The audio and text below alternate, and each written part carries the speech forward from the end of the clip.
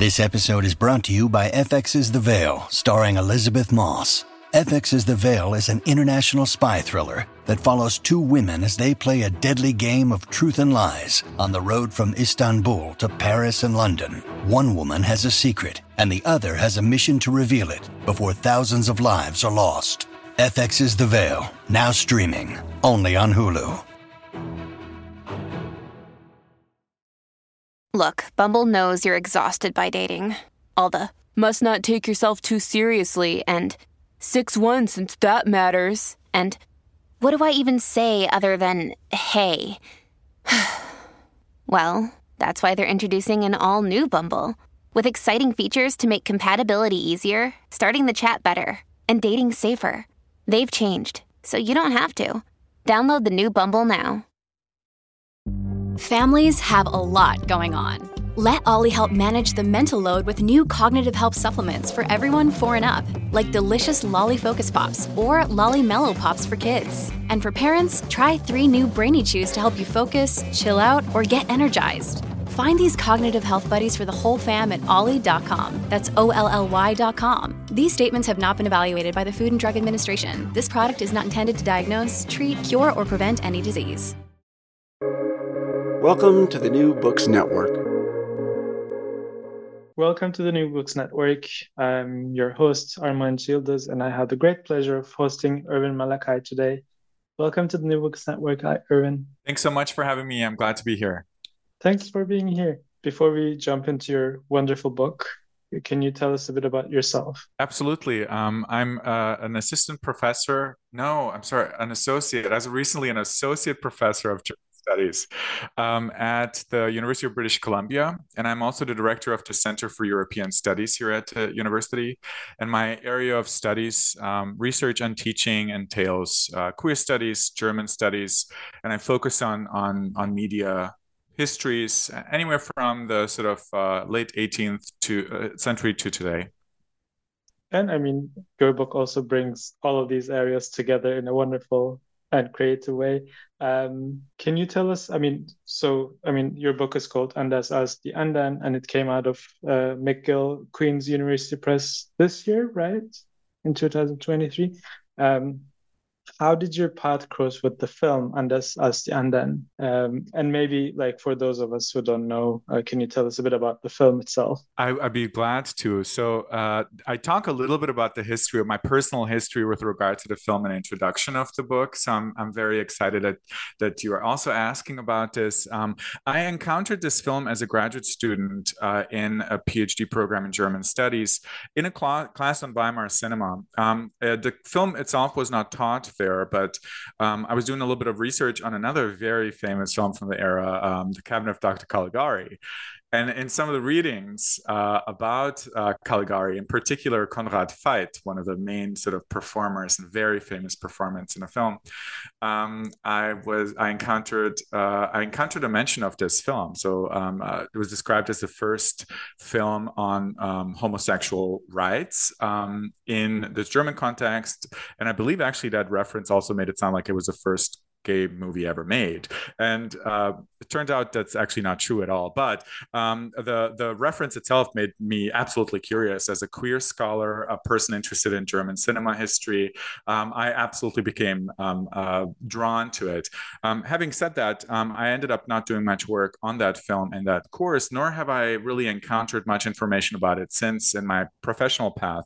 And very, very much later, sort of in my second or third year as a faculty member, I started pursuing queer studies more seriously, and wanted to pick up this film, which was something that I've always sort of thought of fondly, and I also taught in a lot of the courses that I had a privilege to teach, and that's kind of what brought me onto this sort of like idea of writing an entire book on a topic, in particular try to activate it for an audience, summarize some of the scholarship on it, but also advance some of my own theses about it, make it accessible for an audience who might know the Cabinet of Dr. Caligari, but who might not be familiar with Anders als die Andern. So I wanted to kind of bring this film into the foreground much more than it has been in the past. And I mean, maybe for those of us who don't know much about the film, the plot, or anything, like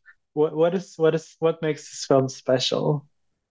So the film itself was conceived as there are two sort of like underlying bigger projects for the film. On the one hand, it was conceived as a pop culture melodrama. It was made for the masses, but at the same time, it was informed by the work and an advocacy of the very famous sexologist Magnus Hirschfeld, who is listed as a co-conspirator behind the project alongside the director Richard Oswald. And so one of the things that Hirschfeld wanted to accomplish is popularize some of his theses and some of his work in seeking to abolish paragraph 175 of the German Penal Code, which criminalized male homosexuality. So there was a decided interest in a political mission that this film advanced, and it was in the service of kind of like trying to take down this legal code that variously suppressed the lives of many queer men. And the plot itself, however, so interestingly enough, the film was not a documentary. Very early on, some of the people who were making similar films, such as this, the so-called Aufklärungsfilme or enlightenment films or social hygiene films, which are a device to kind of like advance a particular kind of social mission or social reform and bring about social reform, realized that documentary formats were too boring and they were not necessarily interesting for the masses. And so they were like, oh, well, how can we advance film in this sort of social reform way if it's so boring for the masses? And so they're like, oh, just wrap it in a melodramatic plot line and everyone will want to watch the movie. They were not wrong. This film and others like it absolutely drew audiences.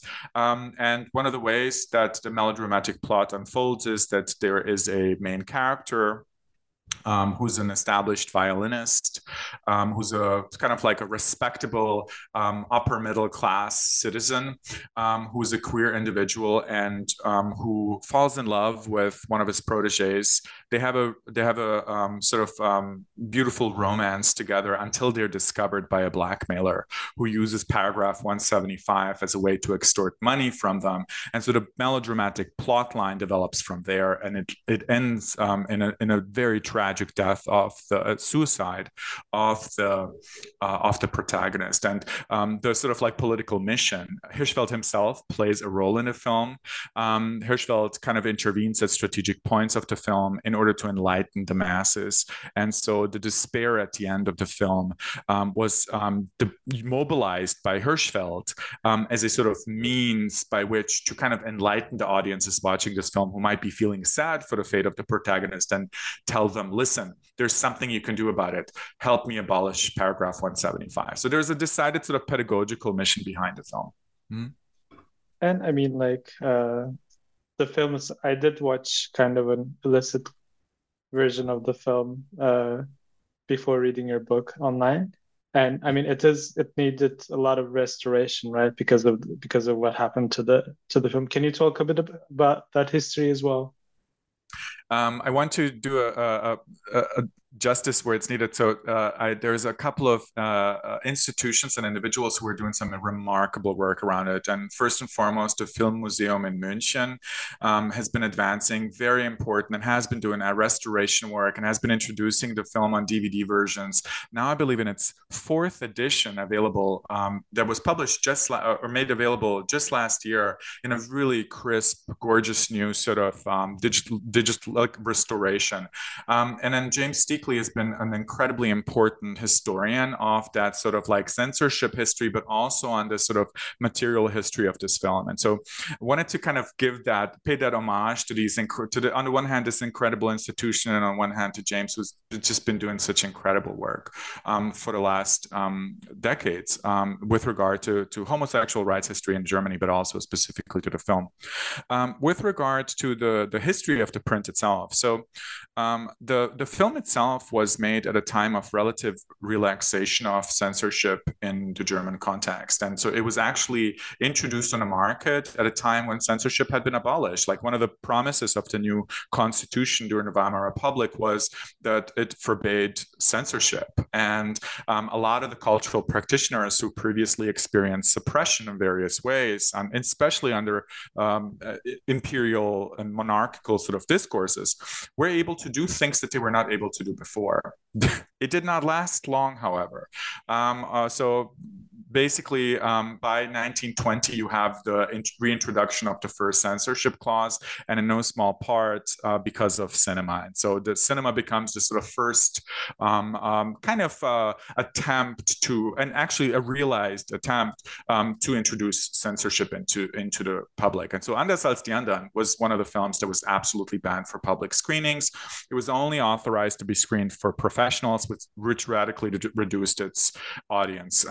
Up until later in the 1920s, when Hirschfeld and Oswald came together again, in particular Hirschfeld, who wanted to repurpose some of the material for another project of his, cuts up the film, makes it into an episode alongside others on sexual practices in the 1920s. And that film too gets subjected to censorship. And the episode that is comprised of the material from Anders als die Andern actually is the only one that's censored from it and has to be taken out.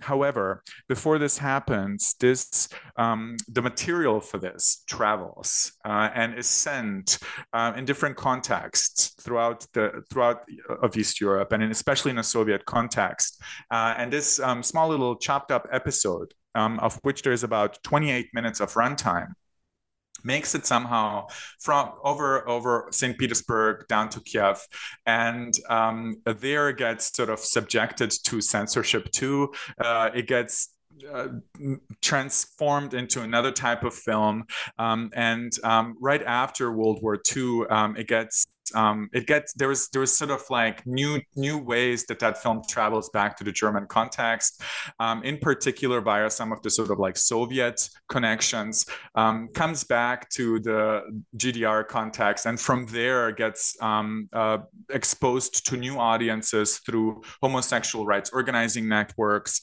and slowly moves its way into the hands of some of the restoration people at the Film Museum München, who end up doing some of that sort of like recovery work and making it available for today. So today we have this fragment of about 28 minutes of runtime that is supplemented with archival material that was including promotional stills, but also some of the material from Hirschfeld's archive that basically comprises about 51 minutes of runtime of a movie that was initially at least double that time. And I mean, one of the things I liked about the book is that you start by kind of unfolding the conditions of possibility of this film in the early Weimar Republic and through the work of Richard, I guess. Can you tell us a bit about that as well? So, if I can, I'll start with that question and maybe take it a little bit out of a different direction, because I'm one of the interests that I had with this film was so it's been written about before. It's not like scholars have not written about this film before. I'm very grateful for these studies. I myself published an article on the film long before I would pursue the research on the book. However, when people usually wrote about this text, they always situated it in the history, first and foremost, in the history of the early homosexual rights movement in Germany, which is a really important context for the film. However, when you do that, there's a sort of a little bit of a sort of tendency that results from it, which is that the film kind of emerges as exclusively an artifact of the early homosexual rights movement. It becomes a sort of like political text and a tractate of sorts, like a political program, and it almost then changes form again in this reception history of it. And so one of the things that I was really interested in is centering the film in Richard Oswald's and his sort of like production company, his sort of like positionality on the German pop culture market at the time. He was a pop culture wizard. Like, he absolutely was intrigued by the capacities of popular cinema, shaped the development of multiple popular genres at the time, and was really interested in turning to this film, I think, first and foremost, as a melodrama. And so one of the things that I was trying to do in sort of like turning to Richard Oswald, centering this film as a melodrama first and foremost, is not to negate the context of the early homosexual rights movement, which is an absolutely important context for it, but also kind of hold space, a substantial amount of space, for the fact that most people who went to see this movie did not go to see it because it was part of the early homosexual rights movement, but because it was a melodrama with an extremely appealing storyline, and because it was on a scandalous topic matter. So people actually went to see this movie for that, not necessarily for the homosexual rights activism that underpins it, although that's an incredibly important component of it. And I mean, the genre of melodrama itself does important work for your argument in the book. Can you tell us a bit about that as well? Absolutely. Thank you so much. So one of the things that I hope I didn't do with the book is sort of critique a little too much the potentials that Hirschfeld saw in cinema for the dissemination of his activist and scholarly work with regard to homosexual rights advocacy. I think the film absolutely conveys quite a lot of information and is aligned with his broader sort of interests to popularize the activism that he was doing and make people inform the public, enlighten the public about lives of queer people, and the sort of rights that need to be in place in order for those queer people to have access to living the same way that their non-queer counterparts have.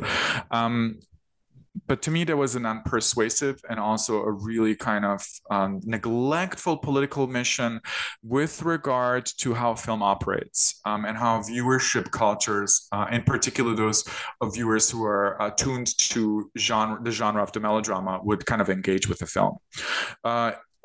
And one of the ways that I was trying to sort of interact with Hirschfeld is to, of course, hold on to the context, and then gently move away from it and step a little bit into the direction of early film theory, and scholarship on melodrama and its sort of like audiences effect, and the effect it has on audiences, by way to articulate a potentially different kind of political potentiality for the film that lies in the mournful imagery that the film presents viewers.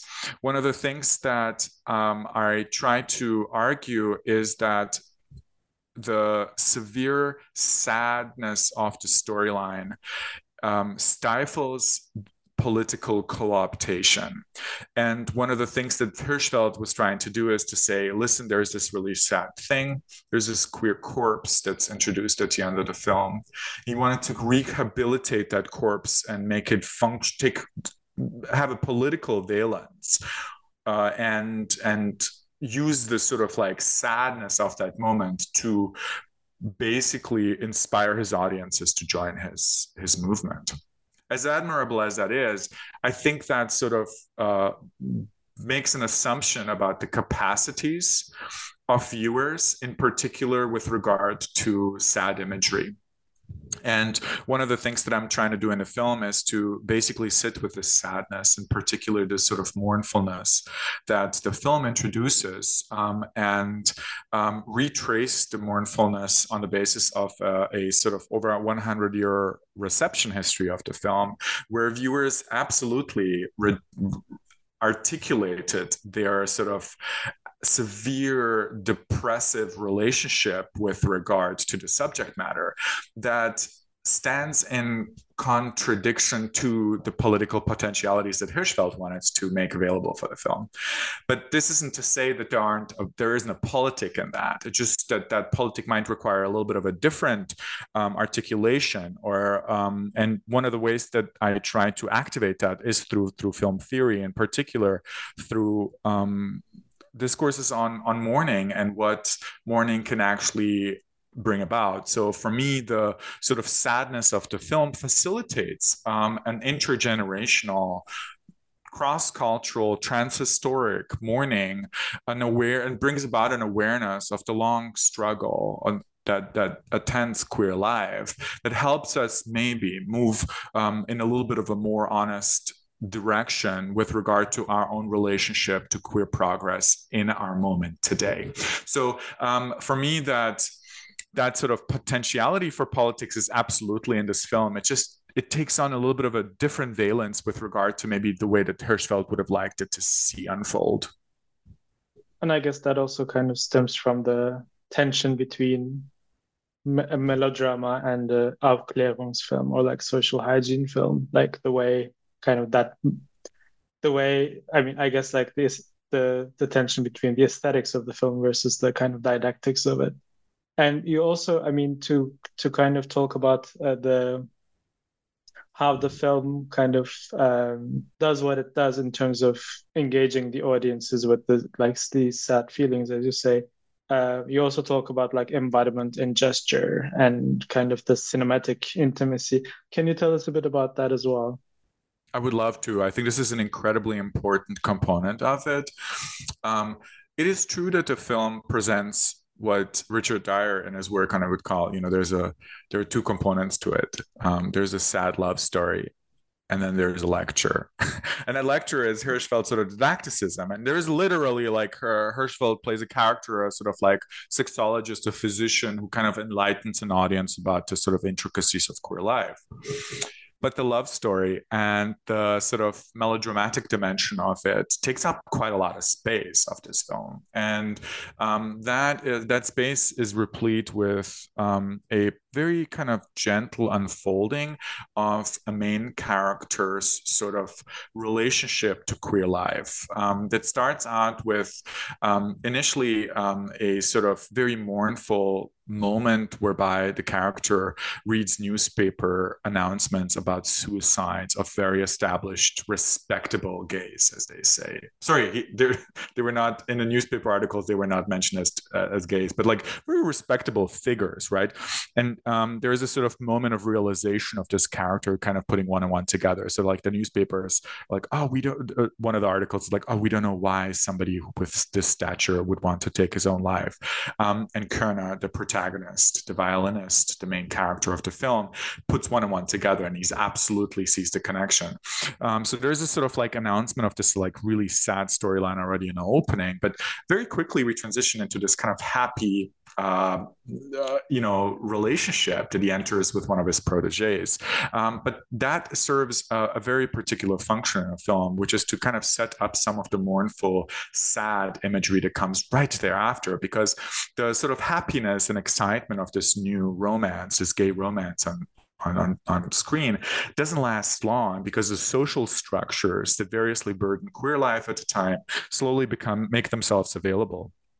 And under the sort of like pressure of these social structures, this protagonist's disposition and it registers on the body. And so there is this sort of like actual sort of like physical manifestation of some of this pain of navigating the public life as a queer person of the time that variously shapes how this character carries himself in public, but also how he interacts with all of this information. And so one of the things that I do in the book is I try to retrace through these sort of complicated embodiment structures and performance styles of Konrad Veit, who plays Körner, the main protagonist. I try to recreate the crumbling, the sort of like slowly dissolving body, mind of the protagonist under the pressures of an anti-queer heteropatriarchy.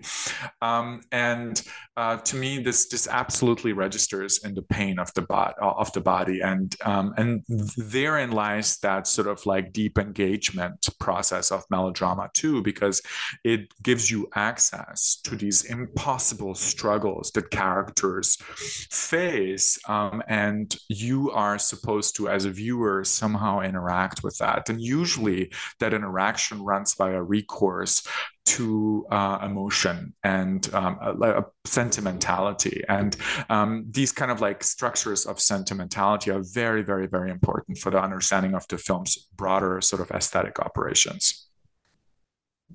And I mean, that I guess also brings us to the question of, I mean, sad feelings, but also using Heather Love's term, feeling backwards. We already talked about it a little bit, but like, what does this do? Like, what is I mean, you put it very nicely, like, what's the political use of the corpse? What's the use of feeling backwards in relation to Anders as the Andern? I am a huge fan of Heather Love's work, and I'm very, very grateful for it. It has, to me, been a really sort of not just a means to understand my own sort of like scholarly interests better, but as a queer person, I find some sort of comfort in the brutal honesty of the work that book in particular advances. And so one of the main ideas within it is that, say, in the sort of queer imagination, like the popular queer imagination of our sort of like neoliberal North American present, queer optimism and queer progress are incredibly important affective structures that underpin whatever might be characterized as a queer rights movement, in particular in the aftermath of gay marriage, etc. Right? And yeah, and there is a sort of tendency that the attainment of rights is a negation of anti-queerness, meaning that by reaching certain rights, queer people are no longer discriminated against, which is, as we know, absolutely not true.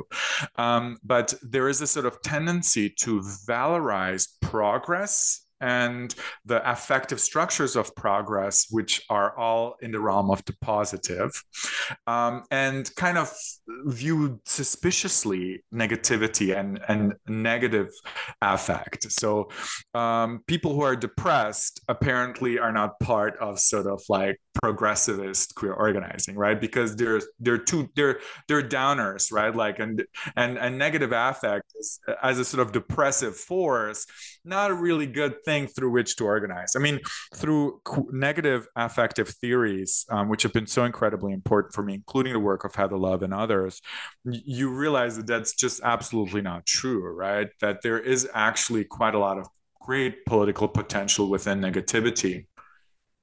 And that usually so for instance, in Heather Love's conception, one of the sort of notions of feeling backward, which is this sort of like turning to things like melancholia, turning to feelings of depression and sadness and shame, and these kinds of like structures of feeling that are absolutely part and parcel of the queer affective archive today and historically, can be incredibly liberating, in particular because we might be sort of like activating for ourselves a venue to participate in contemporary queer discourses. If you are, like me, a person who is sort of chronic melancholic, like you're absolutely able to see valence in that. And for her work, this means that the sort of queer negativity, in particular sort of structures of mourning, could actually be a means by which to nurture a more honest relationship to our present, so that through kind of like activating and taking serious affective negativity, you're able to see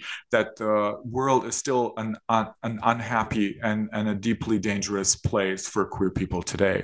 And so for me, one of the things that this film does, and one of the theses that I advance in the book, is that watching Anders als die Andern today is a sort of practice of feeling backward and turning to this artifact of sadness and mourning. An artifact of sadness that facilitates mourning today is a means by which we can be reminded of the long struggle for queer rights, but not just queer rights, but that there is this sort of like long journey ahead of us yet to go to reach what we could call queer liberation. which in my perspective has not been reached, especially if you think about queer life on a planetary scale, if you think of queer life in a way that attempts to racializing class struggles that variously inform and still kind of shape queer life today, that the world is indeed in some of the most, quote, progressive,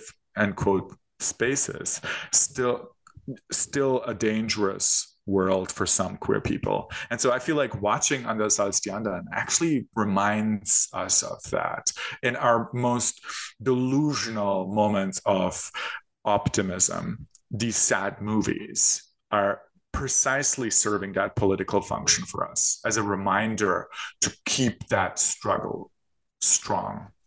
I mean, let's, I guess, end on this powerful note. But before we end, I'm also curious what you're working on right now. What's the next project? Oh, thank you so much. I'm working on a couple of projects. I'm positioning myself as a queer studies person with interests in media studies, but there's a personal project and then there's an academic project. And I mean, to me, those are always both, but in a neoliberal academic landscape, you almost sometimes need these markers.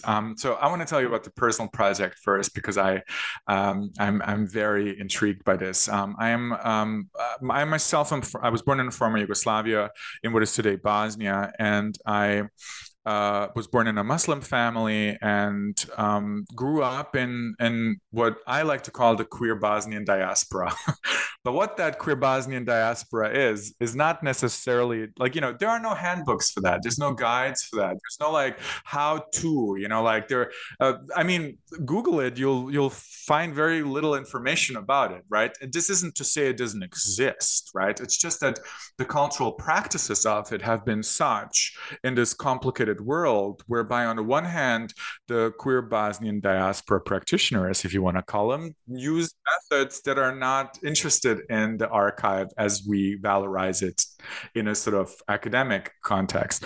At the same time, I want to hold space that there have been sort of like hostile structures which have been suppressing the development of this archive in a public way. So I am actually trying to work in both of these arenas at the same time. So I'm writing a book of personal essays. It's called Tetka Theory, A Queer Life in a Bosnian Diaspora, which is based on my own sort of lived experience in which I retrace my family's and my personal lived experience from Yugoslavia, the refugee migration route to Germany, and my sort of subsequent migration to the North American context, and try to articulate different sides of affect and resource making for people such as myself, and make them available in a hopefully humorous, at times also extremely depressive way. So in a very sort of playful format of whereby each chapter kind of takes on the form of like sitting down over a cup of coffee and cigarettes with your aunties and chatting about some of the things that are going on in your life. So that's one project. I'm very, very excited about that. And I was very curious to note that a bunch of sort of scholarly and other organizations were willing to fund it. To be quite honest, I was very surprised by that. So I'm very grateful for that, but also very surprised by that. And then the other project is I'm pursuing a more scholarly project, which might be inappropriately perceived as a sort of stab against sexology again. I'm interested in the occult and a media history and a media theory of the occult, in particular as it intersects with queer studies. The usual sort of like Foucauldian inspired sort of narrative of the history of sexuality is, the homosexual, the idea of the homosexual was born in a clinic, or there's that sort of like famous like notion that variously gets to be, I think, still very much staged and informed. A lot of the scholarship on the history of sexology absolutely centers that, the birth of the homosexual. They're like, before Magnus Hirschfeld, no one knew how to call, like, no, there were no queer people or something like that. You know what I mean? Like these sort of like impulses. I don't think those scholars would actively ever say something like that, but like there is this sort of like move to kind of like allocate to sexology a really kind of prominent place place in a history of sexuality. And by turning to the occult, I'm trying to showcase that there were absolutely much more different and much more complicated and much more diffuse and democratic means by which people were making knowledge about queerness and their queer lives through things like tarot card readings, coffee ground culture, esoteric practices, which were ironically not esoteric, in the sense of that we're not just reserved for select few people, but they were actually available to many, many, many people. If you didn't have education and resources to read das Jahrbuch für sexuelle Zwischenstufen, you most certainly had enough money to go get your tarot cards read. So I'm trying to kind of shift the focus away a little bit, but also just make available this extremely complicated world of knowledge making that lies within these structures of what I think commonly we would call the occult, but they're much more complicated than that. So that's my new sort of bigger project, a big book project on a media theory and of the occult, a queer media theory of the occult. I mean, as a tarot reader and I work also on German spirituality at the moment. I really, really look forward to reading this next book as well. Thank you so much, Ervin, for joining us today. Thanks so much. I appreciate you. It was a pleasure.